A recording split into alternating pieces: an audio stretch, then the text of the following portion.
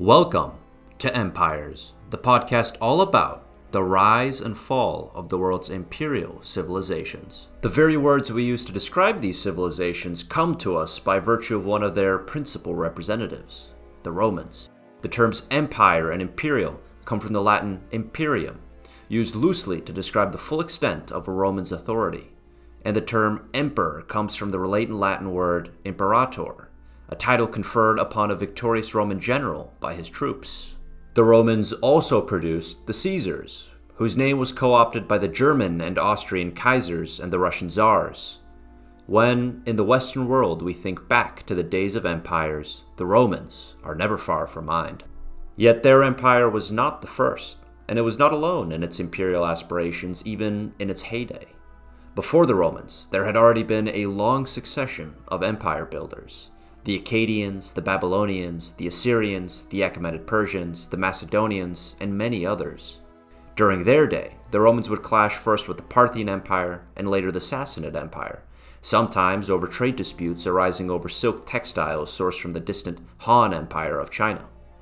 As we shall see, empires have sprung up in all corners of the earth, across almost the entire span of human history. But before we can plumb the depths of our imperial past, it is necessary to establish a working definition for what constitutes an empire. Although the topic has been debated endlessly by historians, for the purpose of this podcast, we will try to cut through this Gordian knot and define an empire as any civilization with a clearly established core region that successfully asserts control over a considerable number of peripheral territories with heterogeneous ethnicities, cultures, and peoples, primarily, although not exclusively, through force of arms. It's an open-ended definition, intentionally so, enabling us to explore empires of all shapes and sizes without being temporally or geographically constrained in any way.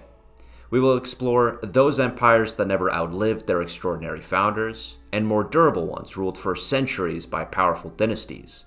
We will explore the great land empires of antiquity and the Middle Ages, as well as the colonial empires of the modern era.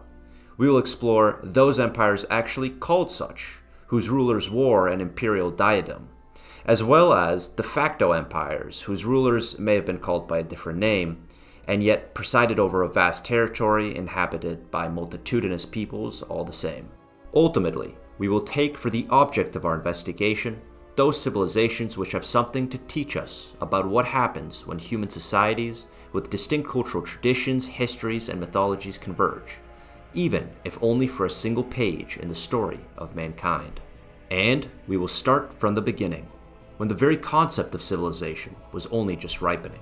For make no mistake, empires have been with us from the start. Before man was, empire awaited him.